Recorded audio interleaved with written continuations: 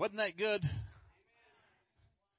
That's what you say is a song from the heart right there. Miss Cleta, you did a great job. Seriously. And Stacy did too, though, for that matter. So I didn't mean to leave you out, but isn't God good this morning? A lot of things going on. Some nice, cool weather outside. No problem. It happens quite often. So I just have to make sure I got mine off now because it reminded me. Do what? I'm sorry? It might have been. That's right. Yes. It's good to be in God's house this morning. It's always good to be in God's house. In fact, God is good. All right. Keep in mind a few things we got going on. We're back in the Revelation study after a couple weeks off. And tonight we'll have that at 6:30, isn't it? 6 o'clock. 6 o'clock, back in the fellowship hall. And so come on, join us for that. It's always a fun time. We're getting almost the end of it. We're in chapter 17 now. 16, one of the two. I'm doing it. I don't remember what chapter it is. Anyway, keep that in mind. And see, this afternoon is our ministry team meeting. So if you're on that, you know who you are. Just at 4 o'clock over in the office. And so keep those things in mind. I want to ask you a question this morning. Now, first of all, let's turn to John, 1 John chapter 3, verses 1 through 3 is where we're going to be reading. But have you ever met a perfect person? Did you know the Bible tells us that you can be perfect? Now, I'm looking at a whole lot of you I know pretty good, and I hate to tell you, but you are a long ways from perfect. Let me tell you a story I read the other day. Have you ever met a perfect person? I came across this story, and I thought it would go with this message today. I want to read to you about perfection. Once upon a time, a perfect man and a perfect woman met. They had a perfect courtship. They had a perfect wedding. Their life was absolutely perfect. One stormy Christmas Eve, this perfect couple was driving their car along the winding road when they noticed someone on the side of the road in distress. Being the perfect couple that they were, they stopped to help. There stood Santa Claus with a huge bundle of toys. Not wanting to disappoint any children on Christmas Eve, the perfect couple loaded Santa and his toys into the car. Soon they were driving along and delivering toys. Unfortunately, the driving conditions had worsened, had deteriorated, and the perfect couple and Santa Claus had a serious accident. Only one of them survived the accident. See if you can answer this question. Who was the survivor?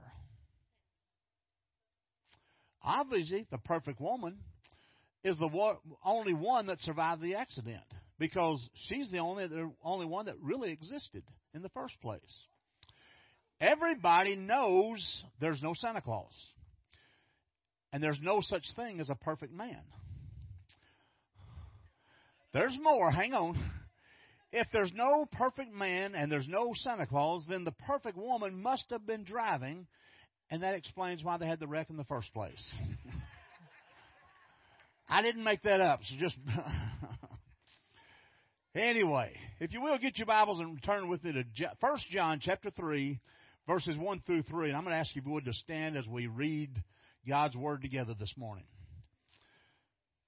John's writing to us, and he says, "Behold what manner of love the Father has bestowed on us, that we should be called the children of God. Therefore, the world does not know us because it did not know Him. Beloved, now we are children of God, and it has not yet been revealed what we shall be. But we know that when He is revealed, we shall be like Him, for we shall see Him as He is.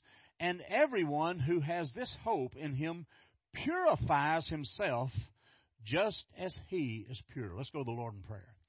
Dear God, we thank you, Lord, for this time together this morning. Thank you for each one that's here with us. And, Lord, we just ask now that you would just let your Spirit fill this place and each one of us, Lord, that Lord, we can see that through your word and through your life that we can be a perfect person. Maybe not on this world, but we will be one of these days. Lord, just take us and teach us this lesson you've got from this passage. Go with us in all things we ask. In Christ's name we pray. Amen. We all know that nobody's perfect. In fact, the Scripture says in Ecclesiastes chapter 7, verse 20, "For there is not a just man on earth who does good and does not sin." That tells us that every single one of us sin. We fall short of the mark that God's called us to do. I know that nobody's perfect, but that's not the question this morning. The question I'm asking is this. Did you know you can be perfect? Did you know that you can become perfect? Now, this isn't a quick question anyway, because the answer is a qualified yes, it is. We all can be. You cannot be perfect in this life, but you can be perfect in the life to come if you're a child of God. That's a big if right there. God says we can be perfect one of these days. And one of these days, we will be perfect because we're in Jesus Christ. Because contrary to popular opinion, not everybody is a child of God. Regular John chapter 1 verse 12 says this. It makes this statement about, and doesn't include everybody. Listen to John chapter 1 verse 12. "But as many as received him, to them he gave the right to become children of God. To those who believe in his name, all who believed him." There's some qualifications that statement we just read.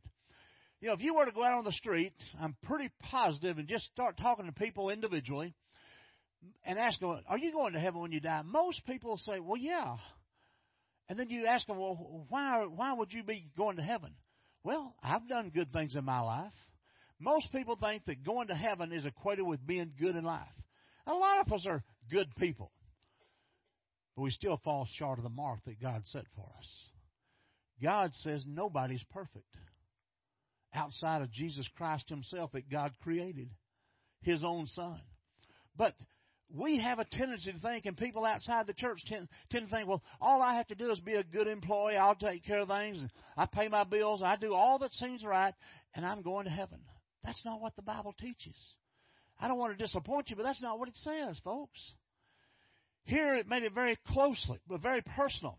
John chapter 1 again. "But as many as received him, to them he gave the right to become children of God." Now, we're all children of God in one sense. We're all mankind, all races, everything else. We're all grouped together in that. But to those who believe in his name, all who believed him. That's the key element of this part. Only those who have accepted Christ as their Lord and Savior are actually children of God. These are the very people that John talks about in this passage we just read that we're going to study here today. He's going to show us how we can be perfect. Now, again, there's not a perfect person in this room. Not you either, Rocky. Don't even say it. We're all sinners, hopefully saved by grace. All of us. We've all made mistakes. I don't know about you, but I wouldn't want to have to stand up here and tell you some of the things I did because it would embarrass me to death. But you probably wouldn't want to tell me some of the things you've done either, for that matter. So it's probably on both sides, but just so we all know we're on the same boat. Here's what he says in 1 John chapter 3, verse 1 that we just read. "Behold, what manner of love has the Father bestowed on us, that we should be called children of God." Well, that sounds like that's pretty inclusive. We're all there. Mankind's there, sounds like. That's not what it says. "Therefore, the world does not know us because it did not know him. Beloved, now we are children of God, and it has not yet been revealed what we shall be. But we know that when he is revealed, we shall be like him." What's Jesus like? He's perfect. He never sinned. He never had an evil thought. He never did an evil deed because he was Jesus Christ, God on earth. "Beloved, now we are children of God, for it has not yet been revealed that we shall be. But we know that when he is revealed, we shall be like him, for we shall see him as he is. And everyone who has this hope in him purifies himself just as he's pure. I want you to see this morning, perfection is a part of the Christian life. Did you know that? Now, I want to ask you, how many of you have been saved, been born again, been a Christian for over 10 years? Raise your hand real quick. Okay. Now, let me read that again. I want you to see how perfection is part of the Christian life. It's part of your experience as a child of God. You know what God's saying? He looks at each one of us today, myself included. He doesn't see my frailties, my failures, my mess-ups, and all the other things in my life.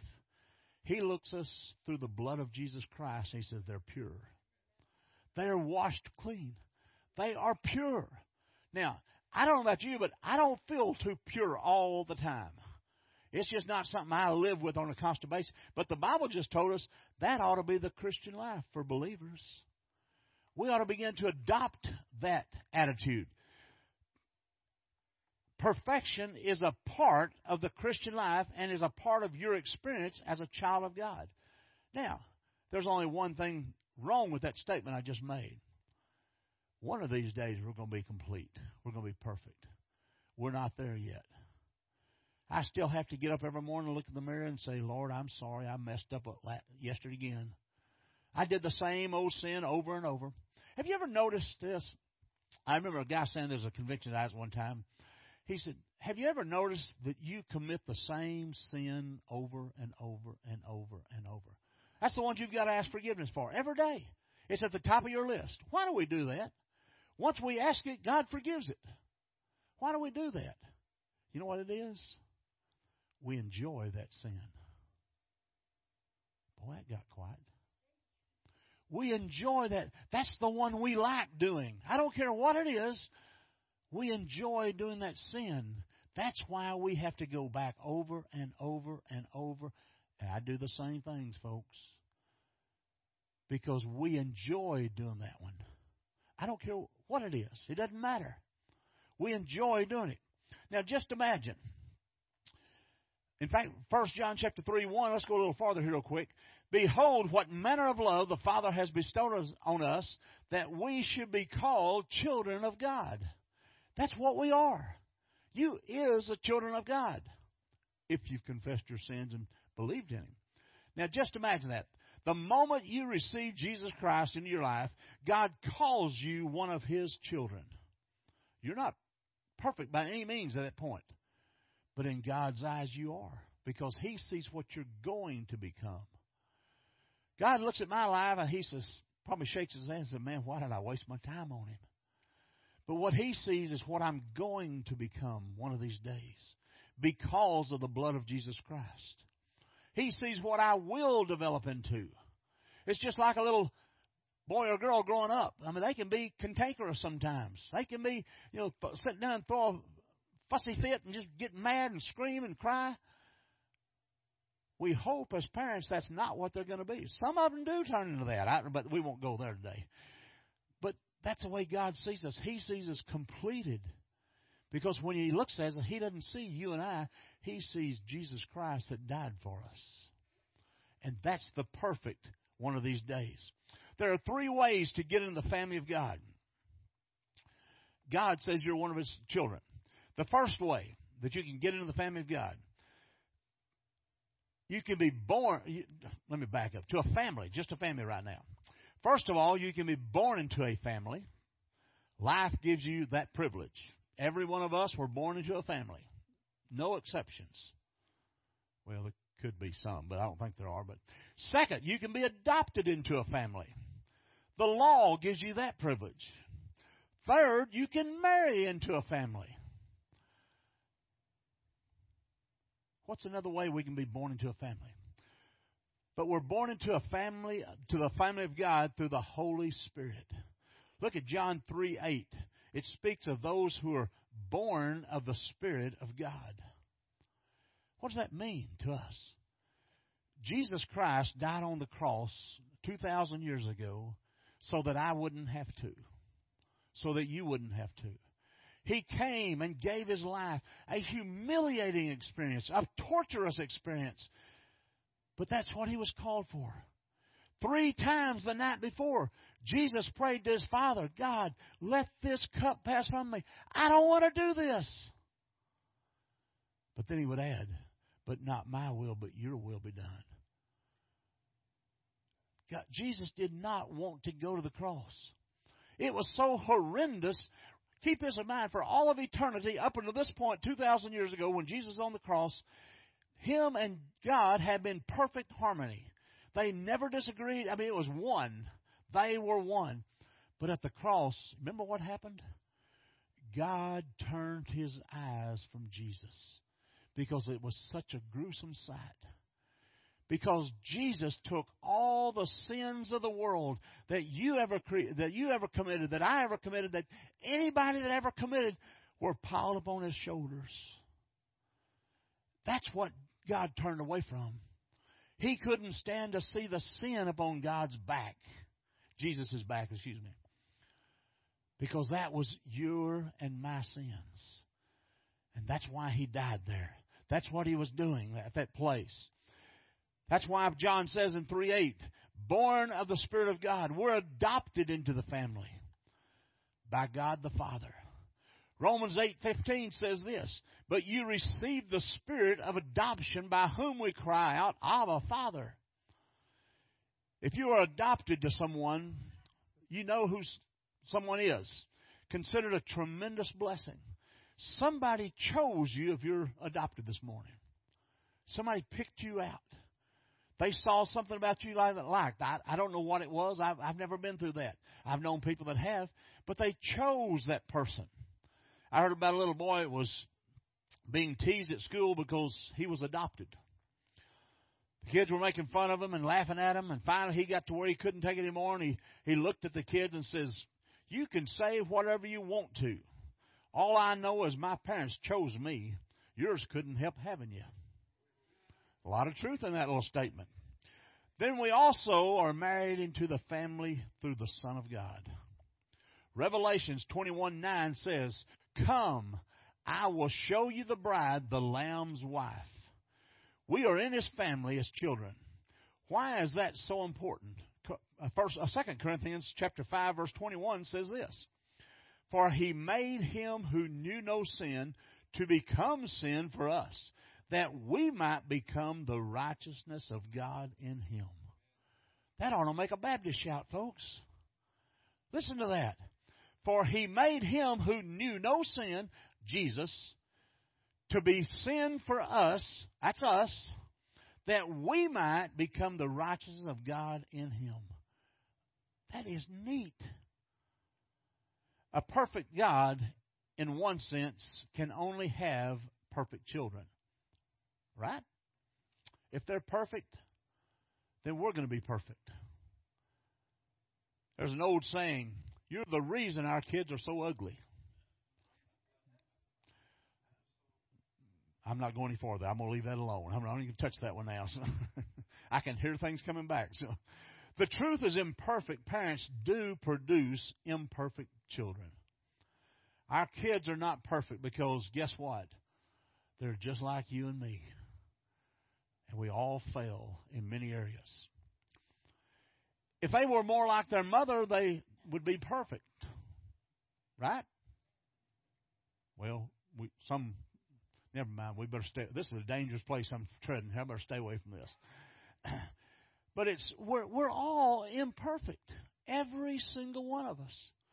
I mean, if we could have a testimony service and everybody give just a detailed history of your past, what you've done, what you're going to do, what you're doing right now, I would hope my name would start with a Z, so it wouldn't get to me until after the service is over.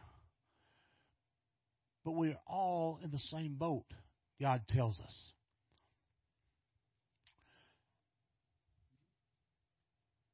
In a Sunday school class, I heard about a lady in a Sunday school class one time, and she said, is there anything that God cannot do? Not expecting an answer, she was shocked by this one little girl that raised her hand. She said, okay, Mary, tell me one thing that God cannot do. And the little girl said, God cannot see my sin through the blood of Jesus. That's true. God cannot see our sins through the blood of Jesus. That's true because in the one sense, as children of God, we stand in perfection before God. That's the way God sees us. Number two, as children of God, we strive for perfection. Even though you may not be perfect yet, if you're truly a child of God, you will want to strive to be as perfect as you possibly can. Amen? 1 John chapter 3, verses 2 and 3. Beloved, now we are children of God, and it has not yet been revealed what we shall be. But we know that when He is revealed, we shall be like Him. For we shall see Him as He is. And everyone who has this hope in Him purifies himself, just as He is pure. One of the marks that you're a child of God is that you're looking or longing for and living for the second coming of Christ. I'm not going to ask you to raise your hand this time, but how many of you are looking forward to Jesus one day coming back? I mean, that's going to be a great time because you know what? I'm not going to be here anymore. I'm going to be transported. I don't know how it's going to work. In fact, we're studying that in Revelation today. Come back to that, and I may figure out an answer, or somebody else will anyway. But there's a very simple test to determine whether or not you really believe that Jesus Christ is coming again. If you do, you want to live in such a way that when He comes, when He does come, He will find you being for Him what you ought to be, doing for Him what you ought to do, living for Him the way you ought to live. That's one of the ways you can know that you're a child of God. Are you striving to do the things that God wants you to do? You know He wants you to do. Are you doing that? Are you drawing closer to Him? Are you sharing the Word? Are you fellowshipping? Are you doing whatever God's given you to do? A Sunday school class maybe, or whatever it may be in this church. 2 Corinthians chapter 7 verse 1 says it this way. Therefore, having these promises, beloved, let us cleanse ourselves from all filthiness of the flesh and spirit, perfecting holiness in the fear of God. People read that verse and they say, why do we have to be afraid of God? That's not what that word means. That means fear that we're just to draw closer to Him, to come closer to Him, that we fear what will happen without God, if you will. A good child wants to live in such a way that he pleases his parents. I didn't have good children, evidently, but I'm kidding. We had two good boys. There's always something that has been great motivator for me, that's just me personally, in the way that I've lived my life, and that has to do with my parents. Now, I've shared with y'all before, I didn't have Christian parents. My mother was not a Christian. My dad became a Christian shortly before he passed away, or so I was told. I did not really get to know that. Now, for my mother, it was out of love and respect. But for my dad, it was out of fear sometimes. Because he knew how to use a horsewhip as good as anybody can. And I can't tell you how many times I said something back to him, and I got the swat of a horsewhip across my legs, and it hurts. I still remember it. I saw a horsewhip for sale recently, and I thought, I'm going to get one of those just to remind me. I thought, no, I don't need those memories. But you want to do things to please your parents, to not make them ashamed of you. I did not want to do anything that would bring reproach on my family's name. Now, we weren't a special family by any means. If you're truly a child of God, you want to live your life in such a way that you don't disappoint, bring shame to our Heavenly Father. There's a connection between how you live and how you look. The more you live for Jesus, the more you look like Jesus. Have you ever noticed how couples who've been married for a long, long time begin to look like each other? I'm not going there, so don't worry. It's funny that kids will grow up and they will be they'll absolutely swear that they never would be like their parents But you watch them 10 years later, and it's the parents doing the same things, the kids doing the same things the parents used to do. Because we're taught that way. We grow up watching how they handle situations or do things and so forth, and it becomes part of us. I said the same thing many times, and all of a sudden I got to looking one day, and I look like my dad. What happened? It's just the way we're built. When you live with someone and live for someone, you will become like that person. You ought to ask this question. When Jesus comes to this earth, am I still here? If I'm still here, what will He find in my life? Jesus once said in Luke chapter 18, verse 8, when the Son of Man comes, He will really find faith. Will He really find faith on earth? What Jesus was saying is that when He comes back, and I believe it could be any moment, folks. I believe it with every ounce of my being. When He comes back, will He truly find people who have enough faith to live by? When Jesus comes, I don't want to find His tithe in my wallet. I don't want to find a grudge in my heart against a member of our church, perhaps. I don't want to let Him find pornography in my house, on my computer, or wherever it may be.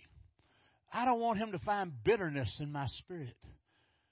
And folks, sometimes we as church people can get very bitter sometimes.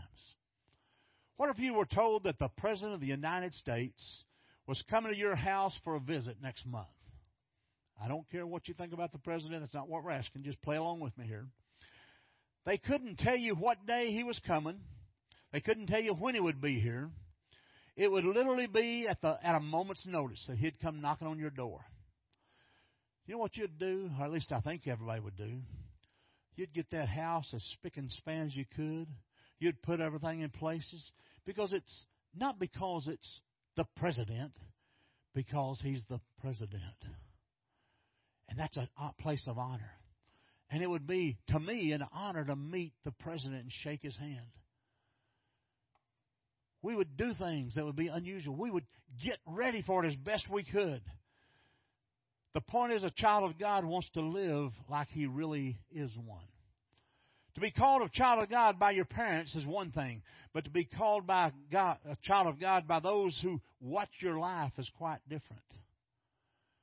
When people see you, do they say, there goes a child of God? Or do they say, he claims to be a Baptist? Folks, being a Baptist won't get you one step closer to heaven. But of course, neither will Methodist or Church of God or any others. The only thing that will get you to heaven is it's a born-again experience. When Jesus Christ comes into your life, how does He do that? The Holy Spirit. And my Bible tells me all you have to do is confess that you're a sinner and ask God to come in, and He will. And oh, what a change it makes in your life. We all have past, and I would not want to tell you some of mine, but let me tell you, God turned me around 100 degrees and made a difference in my life. I'm not perfect by any stretch of the imagination. As children of God, we will see our perfection. 1 John chapter 3, verse 2 that we've read. Beloved, now we are children of God, and it has not yet been revealed what we shall be. But we know that when He is revealed, we shall be like Him, for we shall see Him as He is. Let that sink in for just a moment. That's the answer to the question. Did you know you can be perfect? Yes, you can if you're a child of God. As a matter of fact, if you're a child of God, one day you will be, because John says that when He appears, we are going to be just like Him. That doesn't sound possible to me. The only thing, that can only mean one thing. If I'm going to be just like Jesus, and Jesus is perfect, then I'm going to be perfect one of these days. Now, I know y'all look at that and probably snicker and think, there ain't no way. But God says I am. If you think about it, there are 3 chapters in the life of a child of God. Chapter 1 is, I'm not what I used to be. We all agree there. Chapter 2 is, I'm not what I ought to be. And chapter 3 is, I'm not what I'm going to be one of these days. When Jesus comes, we're going to be just like Him. That doesn't mean that we're going to be Jesus clones. It doesn't mean that we're going to be little gods in a sense. What it does mean is that in body and soul and spirit and word, thought and deed, we're going to be absolutely perfect.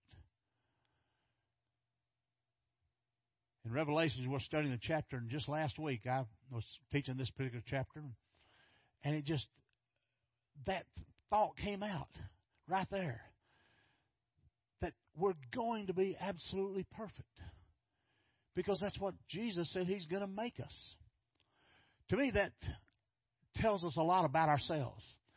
That is one of the greatest differences between one who is a child of God and one who is not. You see, both the child of God and the one who is not a child of God has struggles with imperfection while on earth. The one who is not a child of God will have to live with his imperfection in eternity. Revelations 22 verse 11 puts it this way. He who is unjust, let him be unjust still. He who is filthy, let him be filthy still. He who is righteous, let him be righteous still. He who is holy, let him be holy still. We also will be physically glorified. Philippians 3:21 says, He will transform our lowly body that it may be conformed to His glorious image. I don't have any idea what that actually means. I can't comprehend that. I just know who we're going to be like. I don't know exactly what kind of body we're going to have, because I don't know what kind of body Jesus has right now. But I know this. It will be a body with no cancer, no diabetes, no Alzheimer's, no heart disease, totally immune from disease and death. That's what we know it'll be. We will also be emotionally satisfied. The psalmist says in Psalms chapter 17, verse 15, As for me, I will see your face in righteousness. I shall be satisfied when I awake in my likeness, in your likeness, excuse me. I don't know what heaven's going to be like. In fact, we're just now getting into the chapters where heaven's going to be coming into view here pretty quick, if you want to join with us tonight. I don't know what we're going to be like. I don't know exactly what Jesus is going to look like. I've got a funny suspicion all the pictures we see of Jesus is not going to be what He looks like. In fact, I think His face is going to glow like a light bulb almost, because the glory of God will be shown to us then. We'll see Him as He is. But I do know whatever it's all like, we're going to be totally, completely satisfied. All of which makes me so glad that I am a child of God. Are you? When someone grows old without Jesus, all he can do is look back. If you're not a child of God, you have absolutely nothing to look forward to after this life.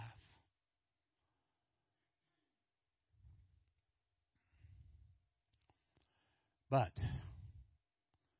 if you're a child of God, you got something tremendous to look forward to. The child of God, you have a future that's as bright as the promises of God. You're headed for a future where you are going to be absolutely perfect. I can't wait to see some of y'all perfect. That's going to be a joy. I'm going to shout hallelujah when I see some of y'all, because I see you the way you are now, the way all of us are. Ronald Reagan wrote a letter when he found out he had Alzheimer's disease, and in this letter he made two statements that I want to read to you. Listen to this letter. This is his letter, his wording. He said, I now begin the journey that will lead me into the sunset of my life. When the Lord calls me home, whenever that day will be.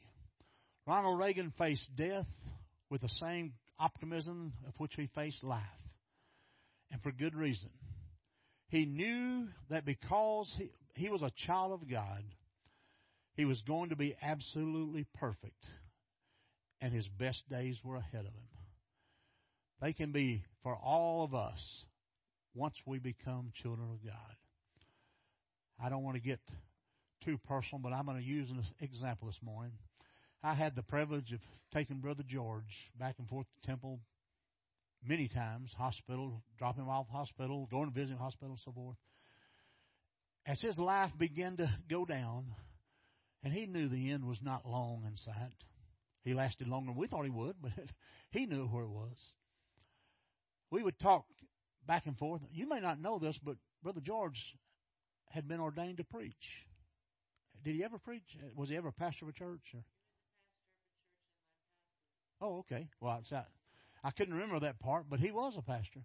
But what I'm trying to say is that with all the hurting, and folks, he had tubes, 3 or 4 tubes coming out of him. Those bags he had to carry. I mean, it had to be miserable. But I never heard him say one bad word the whole time. I never heard him complain. That tells me what George was. And one day, as we were traveling, he got to talking about growing up. And the thing that he said most of all, he says, I remember the day that I gave my life to Jesus. And folks, that's all the difference in the world right there. Let us stand this morning. Dear God, we thank you, Lord, for this time you've given us. And now, Lord, as we come to close this service, we just ask that you speak to each one that's here. Lord, there may be somebody in this room that does not know Jesus as their Lord and Savior. Lord, what a great decision that would be today. Lord, there may be somebody that's been wrestling with things and going through trials and trying to understand, well, why is this way and all these things. And Lord, we just ask that you would give them open heart. That, Lord, your Spirit would even be moving right at this moment and speak to them. Maybe there's somebody here that's looking for a church home. And they settled and said, this is the place I want to worship. I want to make this my church home.